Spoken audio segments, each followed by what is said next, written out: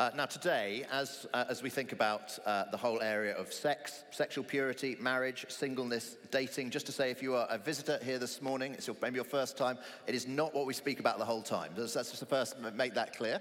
But I am aware that as we're going through the book of Ephesians, we've been going through it the last couple of months, and we get to chapter 5, both this week and next week, are focusing on those kinds of topics. And I'm aware as we do that yes, it's an important issue, but it is also a controversial issue as well. So let me just start, first of all, by saying two things. First thing, obviously, I stand here as a married man. Susanna and I, we've been married for 21 years, and I'm aware that as I speak, I am speaking to many people in many very different relational situations than I am in, and with very different relational histories to me. Obviously, I'm a man too, not a woman. And so, in a sense, I ask your forgiveness if I say anything that comes from me being blinkered from my particular lived experience. So that's the first thing. The second obvious thing, I don't just stand here as a married man. I also stand here as a sexual sinner. A forgiven sexual sinner, but certainly a sexual sinner. I have sinned sexually in the past. I do sin sexually in the present. And sadly, I will sin sexually in the future. I am no different to any of you because I am a vicar. You know, I struggle with the same sorts of temptations that we all struggle with in all sorts of different ways. And so as I speak today, I am not speaking as a sort of superior in any way at all. No, I am speaking just as an equal. We're all equals in this. It is a challenge for all of us. But what I have tried to do to the best of my ability, and saying, Lord, help me, is to get to grips with this Bible passage in Ephesians chapter 5, this next bit of Ephesians, looking at God's word to us, trying to get to grips with it. What does it mean as best I can, and how does it apply into all of our lives today? And you know, I'd say that there's one thing above all that I'm praying for all of us from this week and next week as we look through Ephesians chapter 5. I think it's this. I'm praying that each one of us, whatever our relational status, each one of us, that we would see and understand that God is not a killjoy.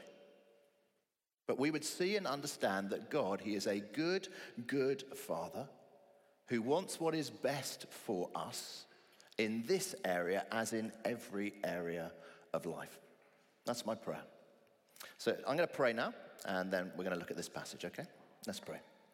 Lord God, we simply ask that by the power of your Spirit, that you would show us that you're not a killjoy, but that you're our perfect Father who longs what is best for us, even in this area of sexual purity. And we pray this in Jesus' name. Amen.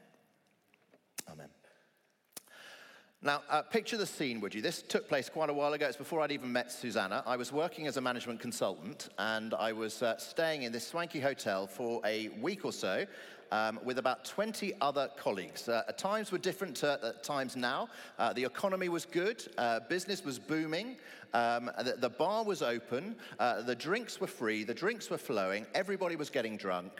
Everybody except me. Now, I was tempted to get drunk with all my colleagues, very tempted. It would have been fun, I thought. But after a couple of hours that evening, chatting to my drunk colleagues, I decided to sort of head to my bed in my room in the hotel, and I reflected. Purity, I thought. It's a little bit boring.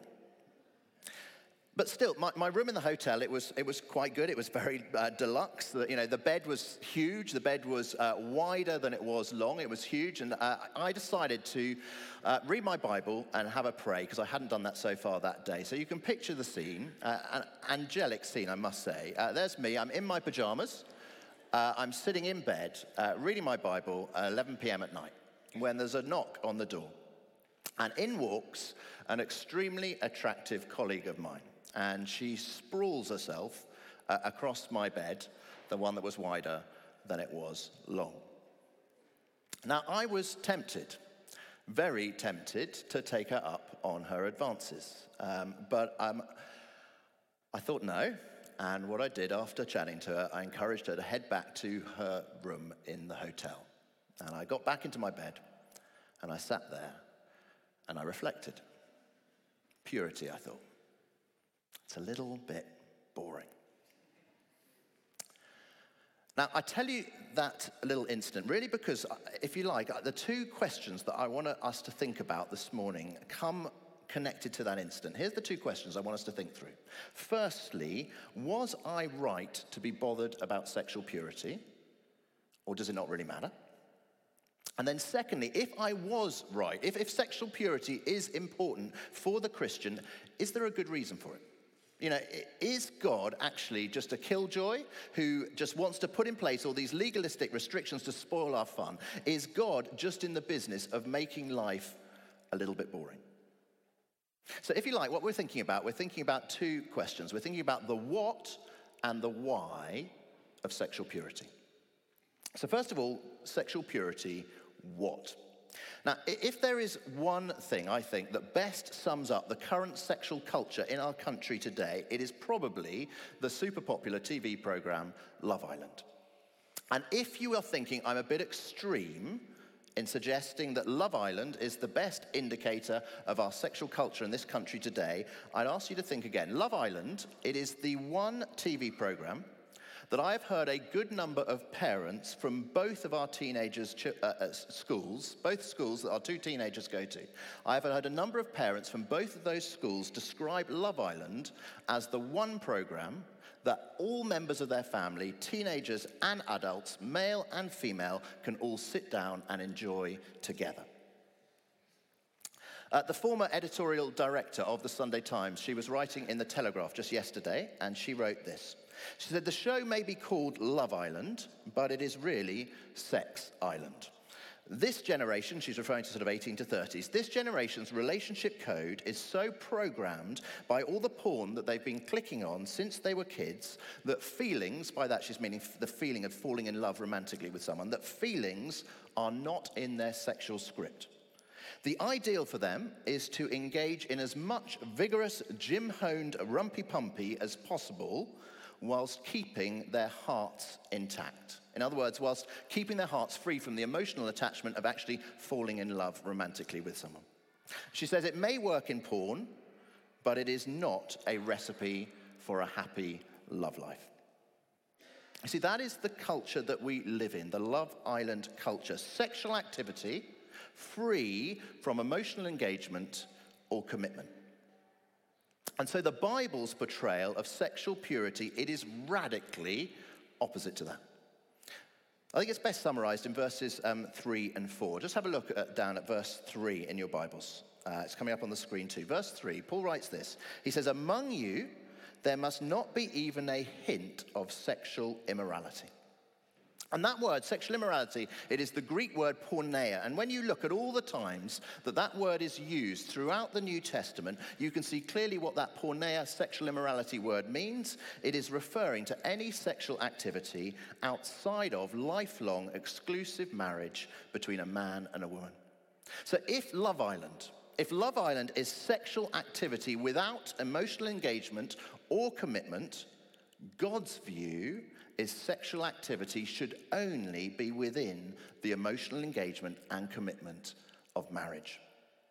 In terms of sexual activity, the Bible, it is the polar opposite of our culture. And just to say as an aside, an important area for us to think through with this, but which is not in the Bible passage today, so we're not going to focus on it today, is how those who are same-sex attracted should express their sexuality. And I just want to say, please hear this. You are no more godly an individual, whether you're of homosexual orientation or heterosexual orientation or bi. You're no more godly, whichever of those you are. The question up for debate is not about sexual attraction, who we are attracted to. The question is not about sexual attraction, but about sexual activity. In other words, how should gay Christians express their sexuality? Is it by remaining celibate, or are faithful same-sex, sexually active relationships okay in God's eyes? And so if you're wanting to think this one through more, can I point you to a sermon I did, I think it was 3 years ago now, where I looked particularly at what does the Bible say about homosexuality, and I tried to do it as completely and as compassionately as possible. It is a whopping 55-minute sermon. I think it's the longest sermon I've ever preached. So please do have a listen to that if you would find that helpful. Just head to our talks page on our website and you'll find it there. It's called Dilemmas About Sex, Part 2. But now, just look at how verse 3 continues. Look at how verse 3 continues. He goes, "But among you there must not be even a hint of sexual immorality, or of any kind of impurity or of greed, because these are improper for God's holy people." So if sexual immorality, the first half of that verse, if that's about our actions, if that's about our sexual activity outside of marriage, then impurity and greed, the second half of the verse, they are not so much about our actions, but our thoughts, our thinking sexually. And you'll see there that greed word, it's likely that even that greed word is referring to greed in a sexual context. In other words, a sort of greedy desire to have more of somebody's body for selfish sexual gratification. And so what we're seeing is in verse 3, we are moving from impure actions in the first half of verse 3 to impure thoughts in the second half of verse 3. And then we move, as we go into verse 4, to impure words. If you look at the next verse, verse 4, "Nor should there be obscenity, foolish talk, or coarse joking, which are out of place, but rather thanksgiving." So here, if you like, is the what of sexual purity. It includes our actions, our thoughts, and our words. And it flows from an understanding not that sex is bad and dirty, no, but neither that sex is God and sex is to be worshipped, sex is to be idolized, sex is to be sought after no matter what. But rather it all flows from an understanding that sex is not bad, sex is not God, but no, sex is good. Sex is so good, sex is so precious that it is only to take place in the context of that emotional engagement, that commitment of a marriage between a husband and wife. The whole Me Too movement of recent years, it has been hugely important in so many ways, but in some senses it doesn't go far enough. Because the Me Too movement says the prerequisite for sex is consent. And God says, no, the prerequisite for sex, it's not just consent, but it is covenant. That covenant commitment of two people uniting together for life in the covenant of marriage. So that means there are two good options for the Christian, and both of them to be celebrated. Both have got benefits, both have got challenges, either sex within marriage or celibacy outside of marriage. Now, my guess is that right now, many of you are sitting there and you are thinking, well, it's all right for you to say that, Jago. You're married, so you get to have sex. Okay, I'm guessing that quite a few of you are thinking that, okay? So let me say this. I think too often in Christian circles, the view's this. The view is get married, you're able to have sex, and all your problems of sexual impurity will just evaporate. Not true. Sexual impurity is all too rife amongst married people, including me and Susanna, in our actions, in our words, in our thoughts. What happens is our past has an uncanny knack of showing up in our present and our future. If we were sexually impure in the past as a single person, getting married does not cure that. Let me give you one example of that. Someone that I used to think about far too much in a romantic sexual way when I was a single person. After Susanna and I got married, this person that I used to think about far too much, she kept on cropping up in my dreams in the first year of Susanna and I being married. And it was the most difficult thing about the first year of our marriage that Susanna found that her new husband was regularly dreaming about another woman. You see, our past has a habit of turning up in our present.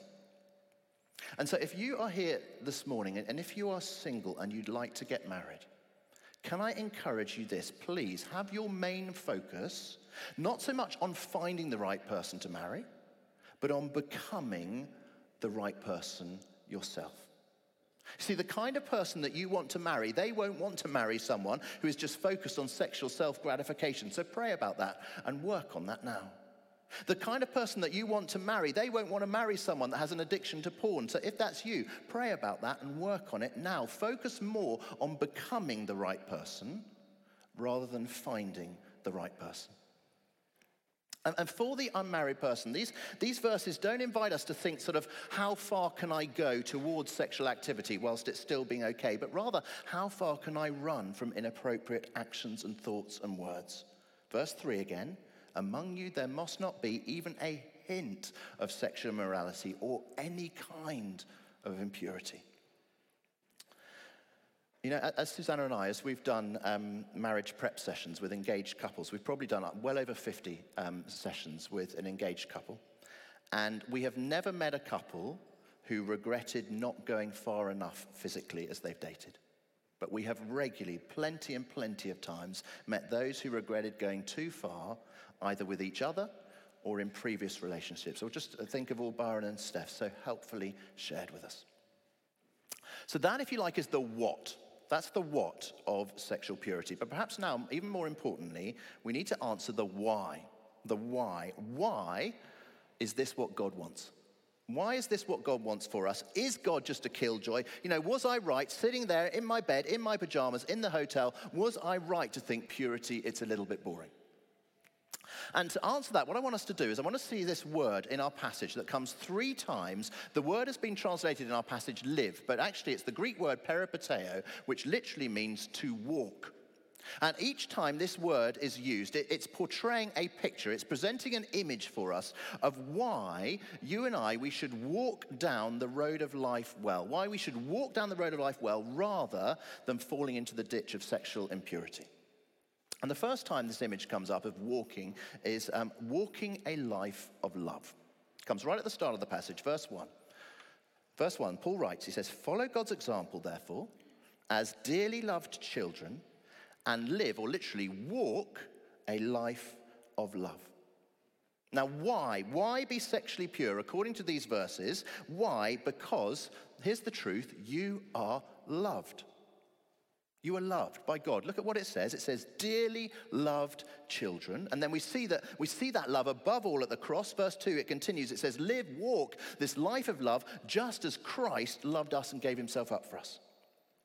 You see, here's the truth. If it is just a list of rules, if it's just a list of rules that are stopping me or you from sexual immorality, if it's just a list of rules, a legalistic obedience to a killjoy God, when it comes to sex, the rules don't work because sex is so powerful. And the only way you or I have a hope of being pure in the sexual arena, whatever our relational status, the only hope we have is if we are walking through life in the light of God's great love for us. As we read the Bible, particularly as we look to the cross, we discover that fundamentally God is not some sort of grumpy policeman just trying to police our sex lives. God is not fundamentally a killjoy. No, fundamentally, as we read through the Bible, what do we see? We see that God fundamentally is a lover. He's a lover, not a Love Island lover who's just out for their own personal gratification. But God is a lover who puts his life on the line for us, his bride. A lover, in spite of all we do, including our sexual impurity, he continues to love us. Now, it's true that if we consistently, unrepentantly, are sexually immoral, impure, and greedy, verse 5, then we have the warning of God's judgment. And it's why, you may remember a couple of weeks ago, why having been so firm in chapter 4 about unity was such a big focus in chapter 4. Actually, we now see Paul saying, verse 7, do not be partners with them. He's saying, do not be partners with those who say, live any way you want sexually. God can't tell you what's right and wrong. Paul says, don't partner with anyone like that. Don't be united with them, because they're not looking to please the one who first loved them, God. So why be sexually pure? Why walk this life of love? Not because we are begrudgingly trying to tick the boxes to please a killjoy God. No, because you are loved. You're loved by God passionately and faithfully. And just like because of my love for Susanna, I want to please her, so because of our love for God who first loved us, we want to please him. Second time walk comes up, we walk as a child of light. We walk as a child of light. Why? Look at verse 8. Verse 8 says, "For you were once darkness, but now you are light in the Lord. Live," or literally walk as children of light. See, the motive for sexual purity here, what Paul's saying is that we look back to those fruitless deeds of darkness of the past that he mentions in verse 11. And he says, we look back and we say, that is not me now. We say, I am transformed by Jesus. I am now a child of light. That transformation is staggering. It is as staggering as moving from darkness to light. And he says we are called to live out what we now are. Look at that verse again, verse 8. You are light, he says. So live as children of light.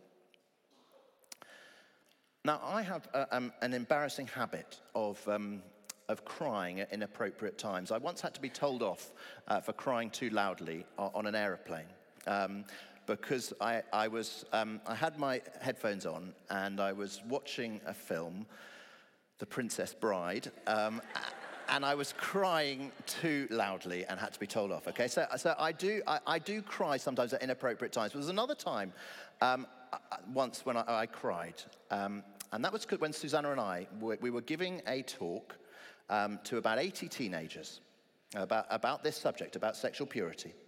And of those 80 teenagers, there were 3 or 4 boys who were probably aged 15 or so, who thought they were pretty cool, pretty tough, and they asked all sorts of questions in this talk, like if it wasn't okay to have sex outside of marriage as a Christian, was it okay for their girlfriends to give them blowjobs and things like that? And as they said these things and asked these questions, I just burst into tears. Now, do you know why I cried? I cried because I knew how much hurt would be caused by the action of those boys. Hurt to other people, but also hurt to themselves as well. And it pained me. And it pained me because I knew how much hurt it had caused Susanna and me in the past, that both of us, in various ways, although we hadn't had sex before we were married, we both done things sexually with other people that were far too intimate and which had hurt other people and hurt ourselves. I was reminded of the darkness and the hurt of the past, and that's why I cried. Now, most of us, we're older than those 15-year-old boys. But it is still exactly the same message for us all. You are transformed by Jesus. As a Christian, you have been transformed, darkness to light. So live as a child of light. Don't go back to the darkness.